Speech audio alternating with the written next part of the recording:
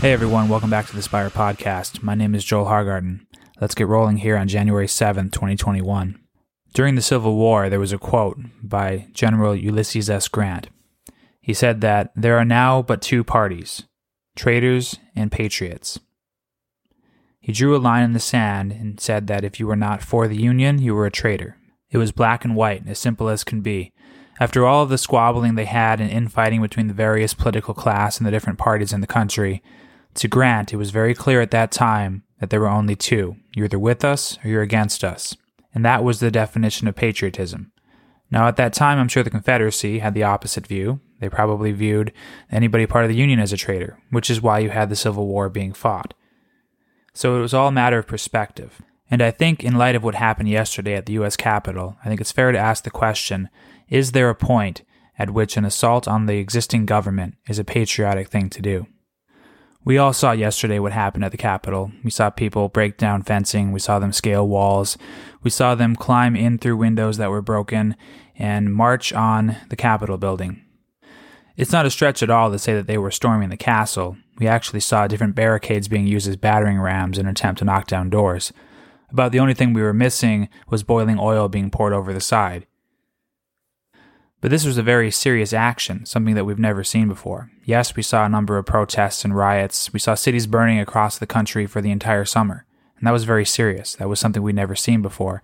But this was something else. This was, in addition to violence, this was also an assault on our nation's capital, an historic building itself, the seat of power in the United States. This wasn't a Target store being looted. This was, in fact, an assault on the government itself. There are a lot of people out there calling this a terrorist action, and I don't see it as terrorism. I think it was more a protest that went violent, that was destructive, certainly one that was a fool's errand and never should have happened in the first place. But it's not like they took anybody hostage or tried to have a set of demands met in order to leave the Capitol. It got out of control, it became violent. These were people who felt they wanted to be heard, they felt that they're not being heard, and they foolishly went on this path of destruction in an attempt to be seen and to have their voices heard. But that's my view on it. Other people have different views. There are a lot of views out there that refer to these people as being patriots, as people who finally have had enough and are actually doing something as opposed to just complaining about it. It's all about perspective. It's all about how you view it from where you stand. But regardless of how you view it, there are 4 people dead now. The poor woman who died, who was shot in the neck, Ashley Babbitt. She was a native of San Diego. She was a 14-year Air Force veteran. She died, and I saw the video today of it actually happening. It's very graphic. I chose not to retweet it because you shouldn't have your death shown like that across the social media. I just don't think that's right or proper. But she was attempting to climb a barricade of some kind. She was trying to either climb in through a broken window or step over something that they had put in the way to slow down the advancing protesters. And somebody in a suit, I assume some kind of law enforcement officer, Capitol Hill Police, can't really be sure from the video, but he fired. He fired once, and she was hit immediately, and then she fell backwards and was started bleeding. She clearly bled out, and within 2 hours, she was dead. Now, this didn't surprise me that much, because it was a couple hours before, when I was doing some live tweeting of the events that were unfolding, I did say that this needed to stop, because eventually someone would get shot. And that's what happened. You don't just advance deep into the U.S. Capitol building, start destroying things, intimidating the police, pushing them back, and somehow expect not to have violent resistance. Honestly, they should have been more aggressive in defending the Capitol than they were, but they were greatly outnumbered and didn't want to cause a scene. They were probably just hoping it would fizzle and people would just go home. But it did escalate to the point where somebody was shot. And it's difficult to say that it was unwarranted. Obviously, she wasn't posing a threat to anybody's life. Nobody was in danger by her. Yes, property was being destroyed. Yes, they were trespassing. So she didn't need to be shot from that perspective because that was an escalation of force that was unwarranted, perhaps. But at the same time, put yourself in the shoes of the law enforcement officer. Here you have an angry mob yelling and cursing. They've been already pushed deep into the Capitol building, and you have barricades in place. You're warning them not to move forward, and yet they do anyway, and then the gun goes off. Now, either you're afraid and you fire, maybe it was a misfire, maybe it was some kind of poor training that took place and he wasn't prepared for it, Or was it in the back of his mind he did not want to be the guy who gave up the U.S. Capitol building to an angry mob? I mean, we don't know. Put yourself in his shoes. Also think about it if it were reversed. If the people who were shot were Black Lives Matter, the people who were shot were Antifa, if they were communists, would you be feeling as sorry for them? Would you be calling them patriots? How much of the things that we see in terms of who's right and who is wrong is based entirely upon our own beliefs and upon our own perspective? Applying a fair judgment in this case is difficult because obviously emotion gets involved. But there are a lot of people out there who are proclaiming Ashley Babbitt as having died as a patriot, part of a movement who was attempting to do the right thing, attempting to subvert an injustice that was taking place. Could she be a martyr for people going forward? And so it occurs to me that there is a fine line between traitor and patriot. It doesn't take much to become one or the other. Think about our own history in America. You had the Founding Fathers. They were citizens of England. They were loyal subjects to the king. And they decided in 1776 to declare independence, to break off from that governmental structure, to found their own nation, and they were traitors in every sense. They betrayed the crown, they betrayed all their past loyalties, and they decided that they wanted to be free men in a brand new country. Now, it wouldn't stop there, and they knew that. They knew the king wouldn't just turn around and say, well, you know what, guys, you can have it. The colonies in America are just so far away, it's really not worth the effort, so go ahead and enjoy your new nation. No, that was never how it was going to be. They were inviting challenge. They openly challenged the authority of the superpower of the day. And they knew that it would lead to a bloody conflict. And a conflict did occur, and it was bloody. People were shot. People died in horrific ways, and it was just a war that, like all wars, was a horrible affair to be a part of. We view them as patriots because we deem that their cause was just, that their cause was the worthier one, because they wanted freedom. They wanted individual freedom and control over their own destiny, something that had never been seen before in the world. And the action that took place by the founders, through war, through the men that they killed, and ultimately the victory that they won in combat, it birthed the nation that was the greatest shining light in the history of the world. Never before has a nation been founded with those moral values as its center, as its framework, and all of the nations of the earth have been blessed because of that. But that is a result that only came into being because of an act of treason. And so we're a nation that was born from insurrection. We've also been told that dissent is the highest form of patriotism. Does that mean that all insurrection that takes place, all sedition, treason, is in fact a patriotic thing to do by the American definition? Did the founders feel that way? Did they feel that any challenge to them after the revolution would be equally as justified? Well, the answer is, of course, no. Because when George Washington, who is considered the greatest American ever, the father of our country, became president, one of the very first actions that he did was he took the federal military and he sent it down to crush a rebellion that was taking place. In 1794, there was an uprising that took place in western Pennsylvania. It was in response to a whiskey tax that was enacted by the federal government. Now, there were years of tax collections that were taking place and became very aggressive, and the region eventually exploded into a confrontation that ended up resulting in President Washington sending in troops to stop the rebellion, because they feared it might turn into a revolution of some kind. During the American Revolution, all of the states, they incurred a significant amount of debt. They spent a lot of money fighting a war.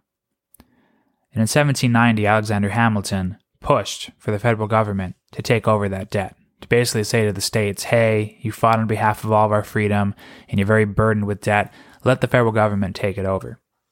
And he suggested that a tax on whiskey was used in order to prevent further financial difficulty. Now, George Washington was opposed to this idea. He didn't want to have a whiskey tax put in place. And in 1791, he actually journeyed through Virginia and Pennsylvania in order to speak with these citizens about their views. But at the time, local government officials, they met the idea of a whiskey tax with enthusiasm. Not surprisingly that government officials would be in favor of a tax, even at the beginning of our nation. And so Washington took this assurance back to Congress, and Congress says, okay, sounds like everybody's on board, and they passed the bill. But the protests began almost immediately because they argued that it was unfair to small producers. Under the new law, large producers paid the tax annually at a rate of 6 cents per gallon. However, the more that they produced, the more tax breaks they got. It was incentivized to produce more. And if you're a large producer, that's a great thing. But for small producers, they were stuck paying 9 cents per gallon in taxes. They didn't have the capacity to increase the level where they got greater tax breaks. Perhaps that sounds similar to what we see today with the large corporations like Amazon and Walmart consistently getting tax breaks and benefits, while small producers struggle to compete. But to make things even worse, farmers became upset because only cash would be accepted for tax payment. So they couldn't incur any additional debt or get any credits from the government or potentially any kind of a payment plan like we have today. You had to have the cash ready, and you had to give it to them when the tax collector showed up. So for those people who thought that a new nation founded in freedom would mean that you did not have to pay taxes and you essentially lived in an anarchist state, perhaps they were very disappointed to find out that was not the case. And in all honesty, looking back, it does sound like it was very unfair. Why should some producers have to pay a higher tax than others? Why can't it be flat? Why can't it be even and fair across the board? It does seem very unjust. Now let's not forget that this was America, and a revolution did just take place. How many of the people who were now asked to pay the tax that they felt was unfair were also part of that Revolutionary War, who already had that rebel spirit in place and ready to go?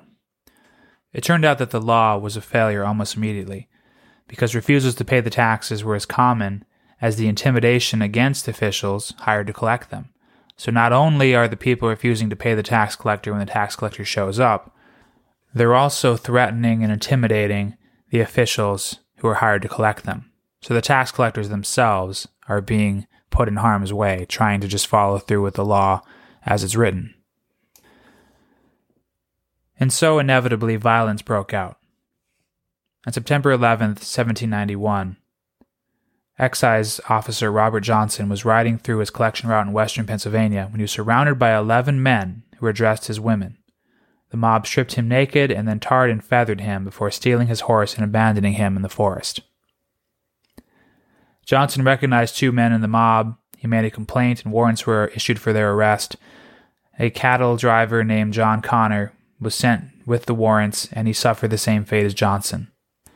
Except in addition to being stripped naked, tarred, and feathered, he was also tied to a tree in the woods, and it took 5 hours before he was found. In response, Johnson resigned, not surprisingly, because he feared further violence, because he didn't have any protection.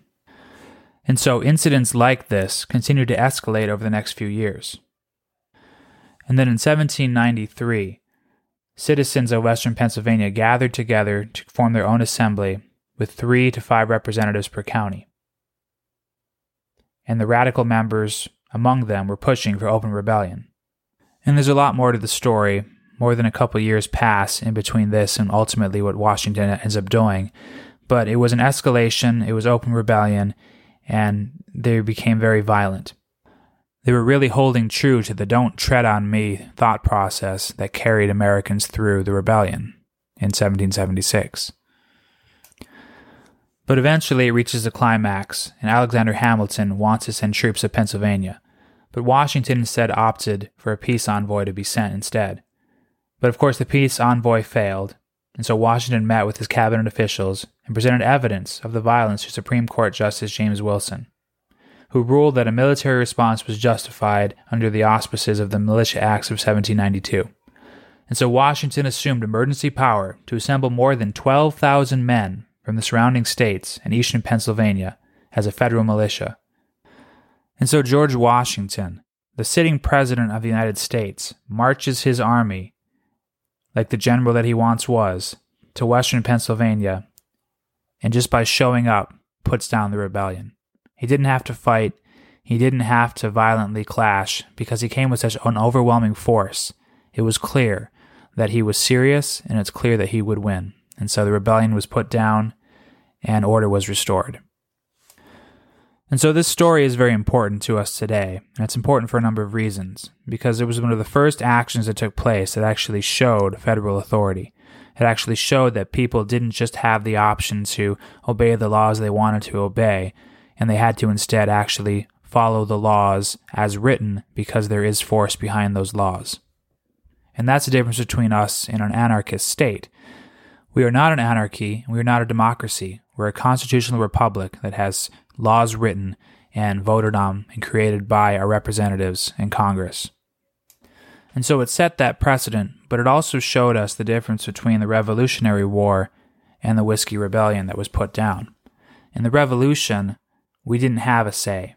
We didn't have the right to protest, to petition our government to change things that we saw as unjust. We weren't able to gather the support of our fellow citizens and vote in new people to act on our behalf, to act in our own interest.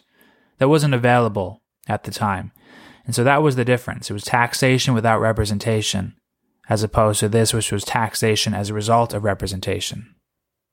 And so the line between traitors and patriots in this case is clearly drawn by those who would show loyalty to a nation, to a set of laws that is fair and just, one that allows you to vote and find common ground with people, to exercise your expression, and to work to convince other people to believe in your same cause, versus those who would rather not have that capability, versus those who would rather you live in a society that is controlled by a few elites. And so it can be said that American patriotism is defined as those who believe in individual liberty and who also believe in the rule of law that results from that liberty. Now, perhaps some of you are seeing our current situation in today's modern age with the current relationship between government and man as far closer to being 1776 than it was to 1794. Because you see today an elite class of politicians who seemingly rule over the people unchallenged in many cases. Certainly as a result of 2020, with the various lockdowns that are still in place, governors have assumed extreme powers that they never would have even thought to have had before. And they're able to exercise power in a way that goes unchallenged, even often without a vote. In almost every case, without a vote from the legislature, or without a vote from the representatives of the people. And until that governor actually comes up for re-election himself, it seems that there's no way to stop or challenge the things that are happening. So yes, there are echoes taking place of 1776, where you have a central authoritarian rather than a distributed set of power in the hands of electors and legislatures. But until the point comes where we have no other recourse, we have no other capability to petition your government or to convince your fellow citizens to make changes to your government, where the citizenry has no power, it is not the time for violent revolution. It is not the time to go out and disobey the laws of the land, because the laws as written are there because they've been voted on and created by those who represent the people. There was an orderly, legal, and fair process by which these laws were created. The biggest problem we have today is that there are politicians who are above the law. There are politicians who can do things outside of the Constitution as it's written, outside of the Constitution of their states, and outside of the different rules written by the legislatures across the country. That's where the problem is. So I don't see how further lawlessness helps solve that problem. The people who marched on the U.S. Capitol building yesterday, they felt unheard. They felt that they didn't have any other recourse, and they were angry, they were mad.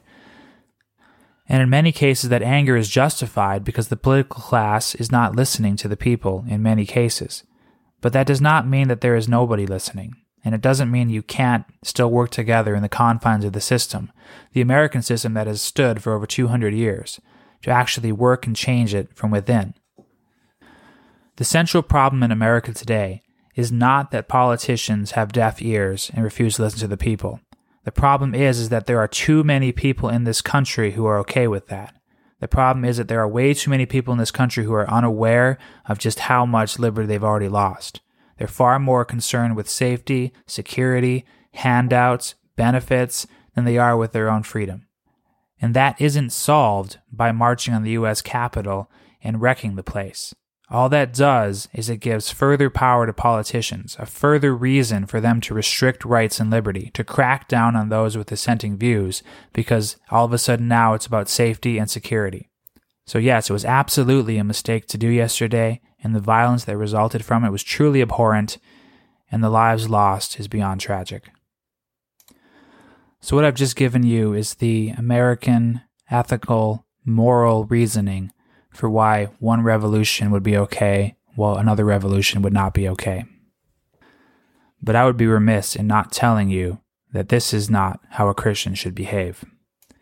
A Christian is not concerned with revolution in a physical sense. A Christian is not involved in the wars that are fought around him. Jesus said that his kingdom is not of this world, and if his kingdom were of this world, his servants would fight. It would be at that point his servants would fight that he not be delivered to the Jews, not be delivered to his crucifixion.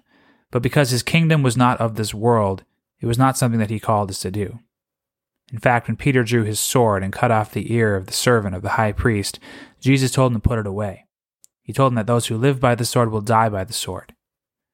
Everything that Jesus taught us had to do with turning the other cheek. It had to do with being humble, to loving your enemies, to pray for your enemies. How often do you do that? When's the last time you did that? The warfare that Christians are part of is spiritual, as we continue to refine ourselves, to work to improve ourselves with God's help, to be better servants and more humble in His sight. So the Christian is not waiting for his moment to pick up his gun and go march on Washington,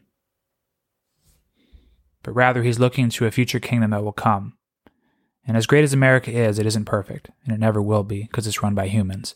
But the kingdom of God, the kingdom that is coming, that Jesus will bring at His second coming, it is that country, it is that world that we are citizens of, and it's that world that we look to. And that is the one true revolution that we're going to want to be part of. So we'll keep it brief today. I think that covers everything I wanted to talk about. Certainly finishes my thoughts on the events that happened yesterday. So we'll break for now. Thanks so much for listening. May God bless.